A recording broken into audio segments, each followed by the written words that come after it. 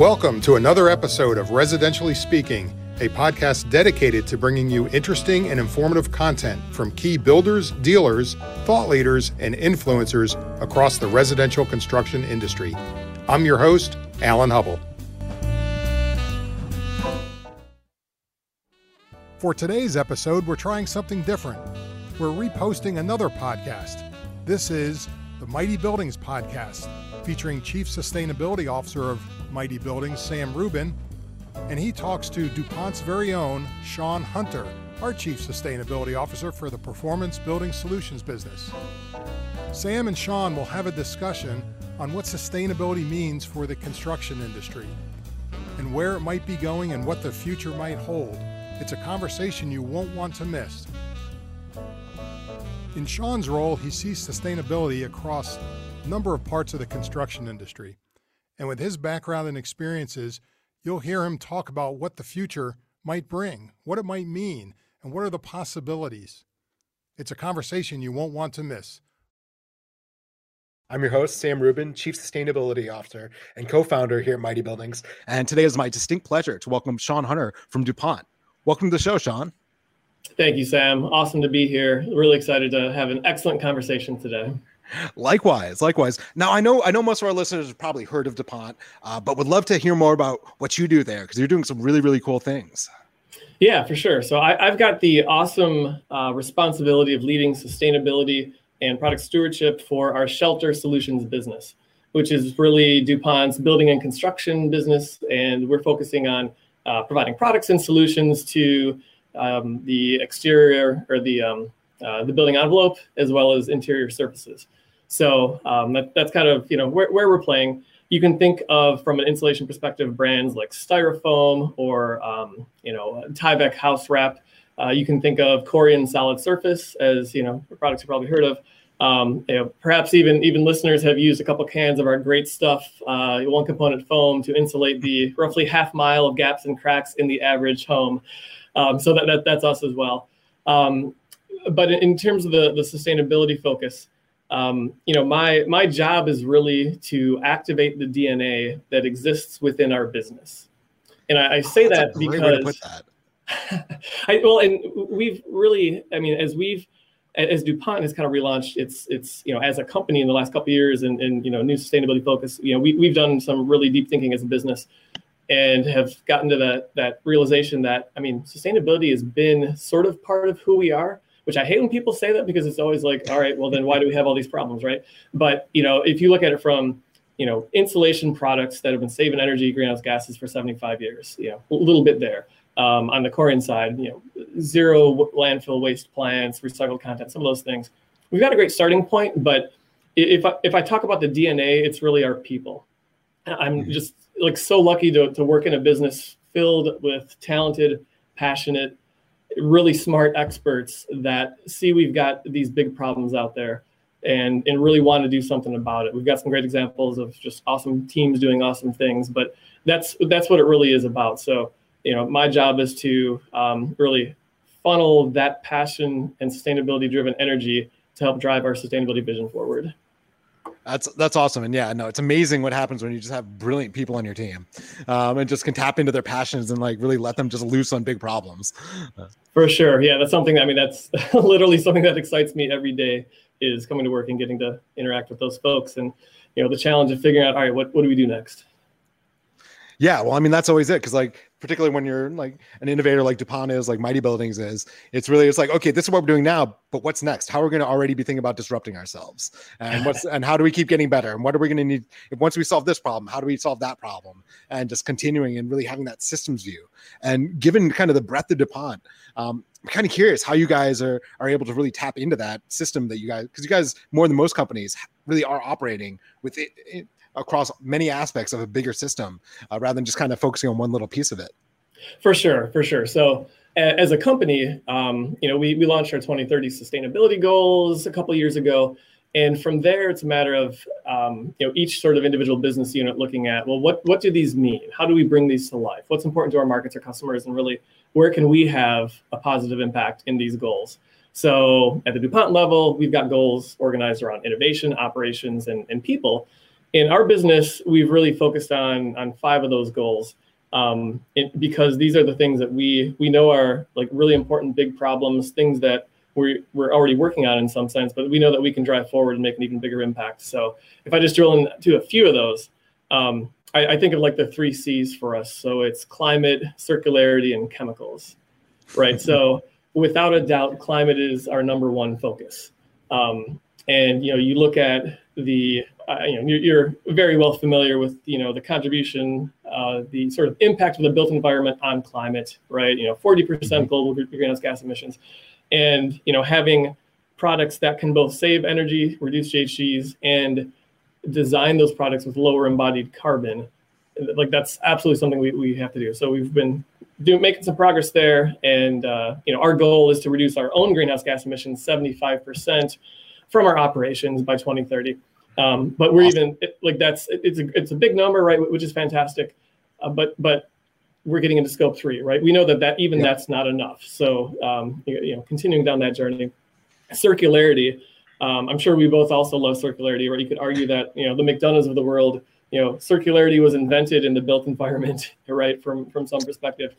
And I think we realize that, buildings themselves need to not only be a consumer of raw materials, but someday a source of raw materials, right? And in the meantime, those things that are going into the built environment need to come from some other place than the ground.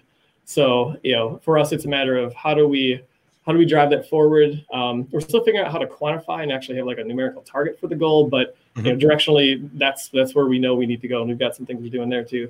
And then one of the great things about our business with the Heritage Dow and Heritage DuPont, really strong, chemistry focus, is this focus on chemicals from a green chemistry perspective. So, we have seen opportunity to really, what we'd say, innovate safer by design. We've invented some new materials that were intentionally safer by design. And we continue to kind of, advance our formulations in that direction. So that's another big focus for us. So if we're successful, we'll be driving progress across these 3 C's. And that's awesome. And because you talked to scope 3, and because for you guys, your scope 1s end up being companies like Mighty Buildings scope 3. And so that's it's one of the great things to know that you guys are so committed to that, because it's going to really take the entire supply chain, feed into all these different built environment aspects to really get us there in terms of carbon. So. Yeah, I mean, absolutely. Add a 4th C around collaboration, right? Like that's we can't get there without full collaboration. It's 100%. Funny you mentioned that.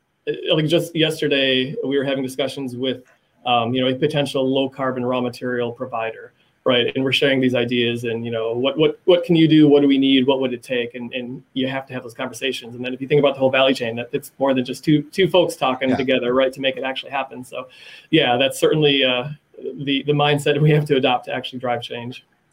Yeah, and it's great to hear that you guys are kind of centering yourselves in the conversation, similar to the way we at Mighty Buildings are really trying to, again, disruption through collaboration is something our listeners have heard me say probably ad nauseum at this point, but it's true. I mean, that's really how we're going to make the change we need, is together. It's not, there's no one's going to be able to do it all themselves. And I think anyone who thinks they are is in for a rude awakening. So I think that's why it's awesome that we're connected with you guys, and you guys are doing this work, and kind of those cascading impacts across that value stream, I think is going to be so important.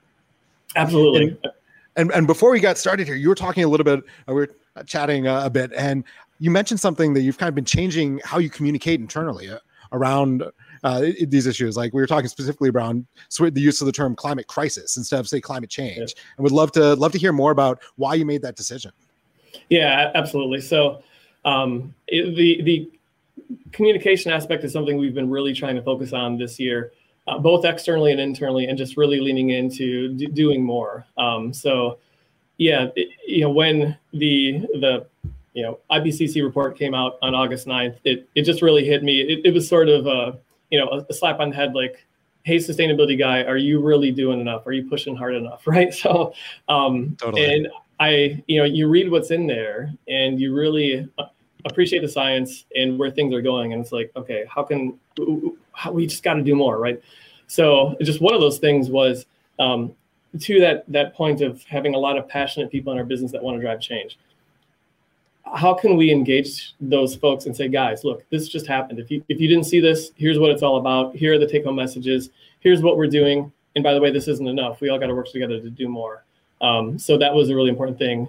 And I did pick up from you in some of our past conversations, right? The use of the term climate crisis, which is like, well, of course, that's the way we got to be talking about it, because that literally is what it is. And to just put a slide up and say, climate change, we've got these goals, like, it's not enough, right? I mean, just the scale, the urgency of the action needed just demands it.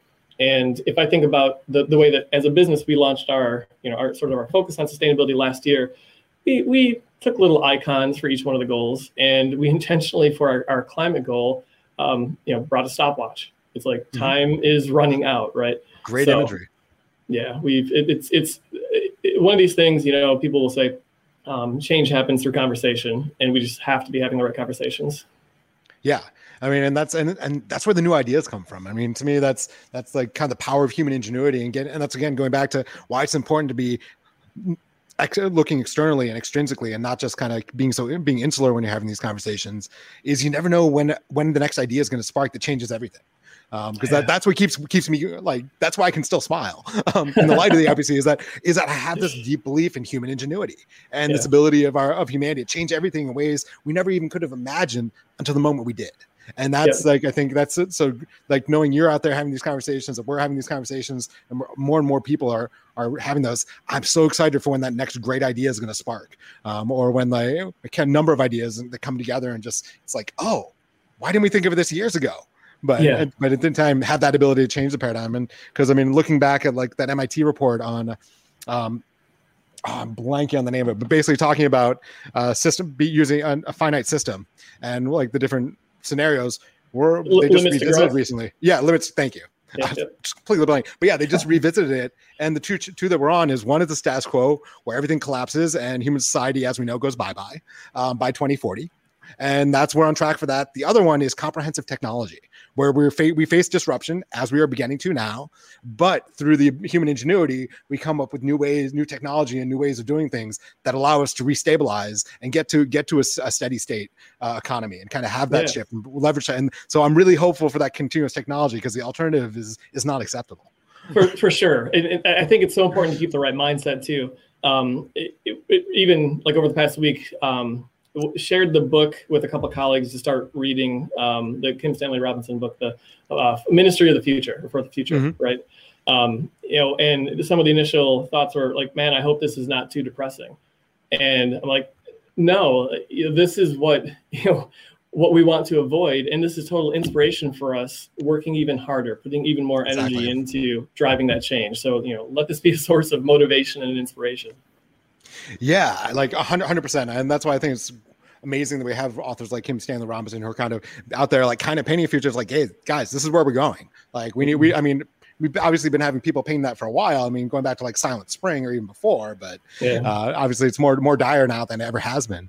So one thing I would love to hear from you is, how did you like end up where you are? Like what brought you into this amazing role where you're able to have these conversations and really drive change on such a large scale within such an amazing global company? I think a lot of good luck and some awesome leaders giving fortunate opportunities. So I'm a Metro Detroiter, right? We kind of share some Michigan background there. Indeed, as an Ann Arborite. So. Yeah. For me, it was Dearborn Heights, but kind of grew up in the automotive family, right? Both my dad and my grandpa worked at Ford, and I'm like, I guess I'll go into the automotive industry, I do have, inherited 265 Mustangs, so it was heading in that direction. But in school, I kind of developed the interest in chemistry for whatever reason. It was just really interesting to think at that molecular level and how do you transform things, and that kind of led me into chemical engineering undergrad, and then some really good encouragement from actually a neighbor and some other colleagues that are co-students that were like, you really like this, so take it all the way, do the PhD thing. So I'm like, all right, that sounds like fun. And along that way, I worked with Professor Phil Savage at Michigan, who was really doing a lot to advance green chemistry, and that kind of got me into the sustainability thing. But it was really Professor Greg Keolian who runs the Center for Sustainable Systems at University of Michigan, had the awesome opportunity. Greg's a great guy. I love it. Took his industrial ecology class, and I'll never forget. It was like that first day when he's talking about just these huge global challenges and, life cycle thinking and, essentially painting that picture that we're not doing enough. And I'm like, this totally resonates with me, right? I mean, we've always done like family fishing trips in Michigan and, just always had that do the right thing sort of mentality. I'm like, we got a lot more to do the right thing. And so, I kind of came home to my fiance at the time. I'm like, this is the journey I want to go on. Like, come with me. We got to do something here. So, and that, kind of finished the PhD in chemical engineering. That took me to Dow, which was awesome. Started as an R&D guy, but kind of quickly found a way into the corporate sustainability group, which happened a lot quicker than I anticipated. But I'll say that when, I kind of learned of this opening, made just had the right conversations.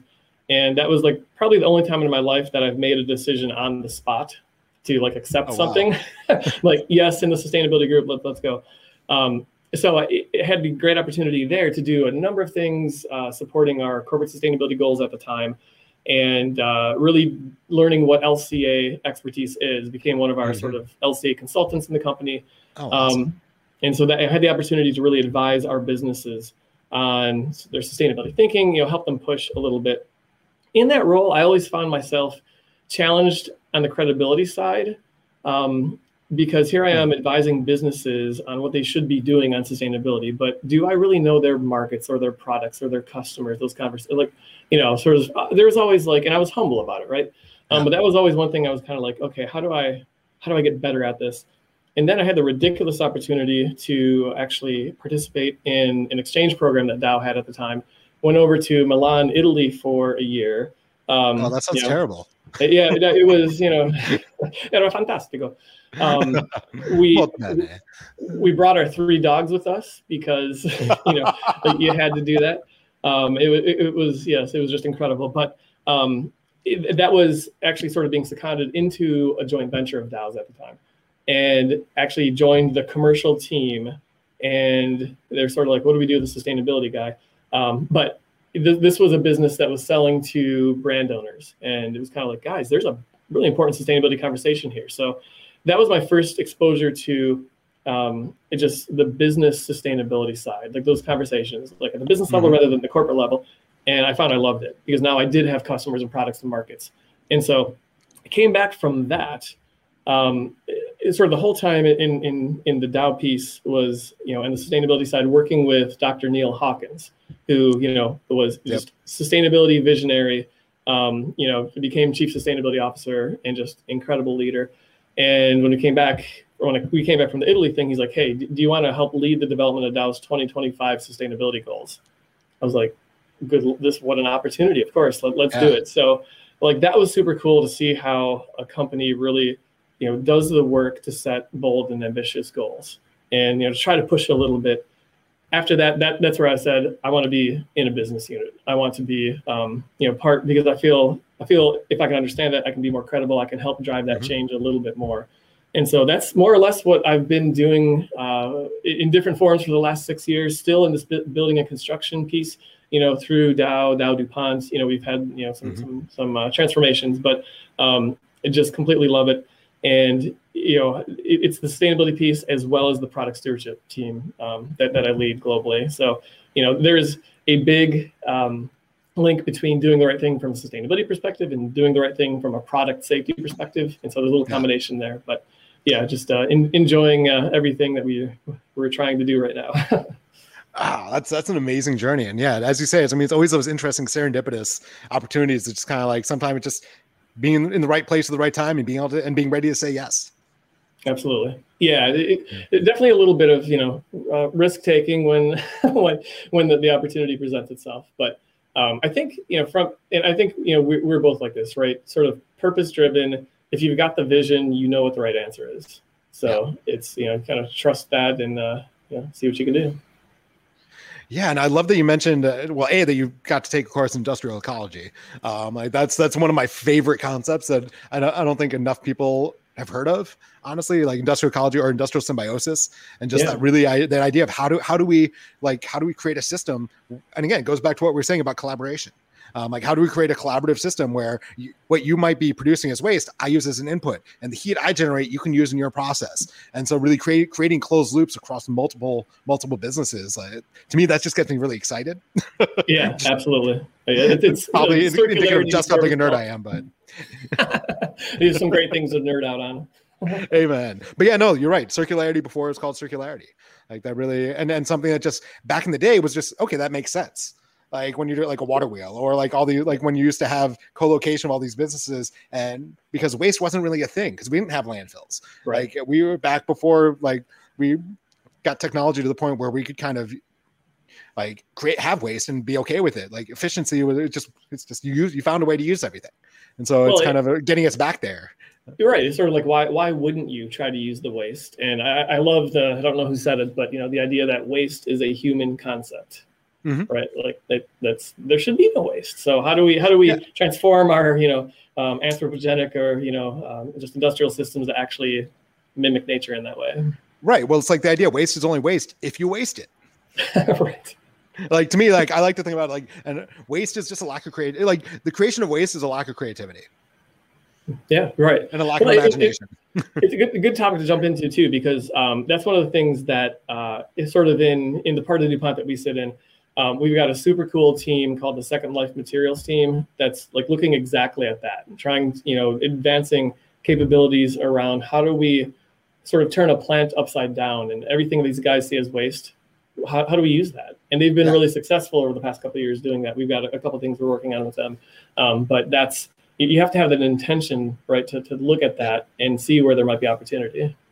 Would love, from your perspective, just top 3 things that you see coming down the pipeline, or that like kind of you look into the future, you're really excited about. So I am legitimately excited about all of this climate attention and focus, because I think, I'm seeing internally things it's prompting us to do. I am eagerly awaiting COP26, and, we'll see what sort of things happen there. Related to that, I'm excited about, selfishly our own innovation, where we are driving enormous reductions in embodied carbon for insulation products through the blowing agents. We've got so many great stories that we're going to be sharing on that. So that super excites me. And again, back to the teams, some of which that made intentionally the decision between 2 options and said, this one's more risky. We're not sure if we're going to be able to pull this off, but it's the more sustainable thing. It's got the lower embodied carbon. Well, let's go after it. And they made it happen. Like that stuff just really excites me.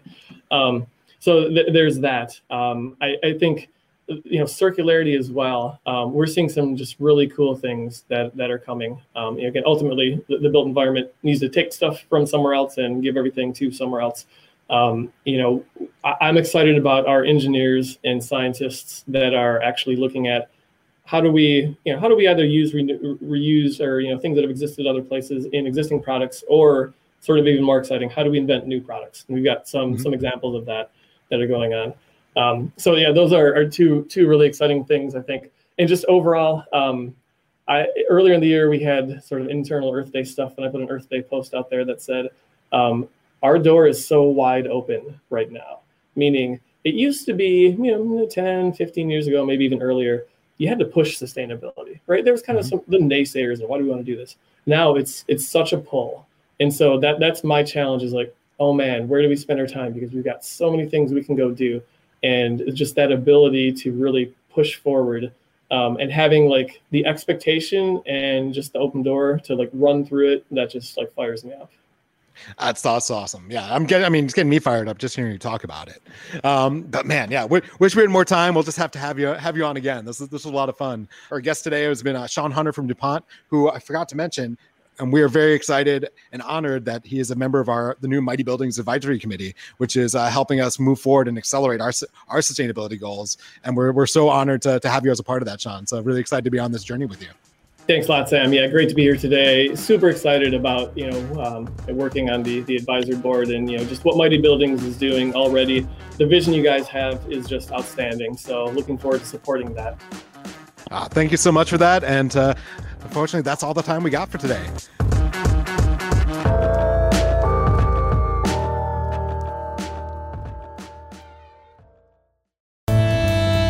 This podcast is brought to you by DuPont Performance Building Solutions, who provides the marketplace with a full suite of weatherization, thermal, and air sealing solutions, such as DuPont Tyvek wraps, flashings, and tapes, DuPont Styrofoam brand XPS rigid foam board, and Great Stuff and Froth Pack spray foams.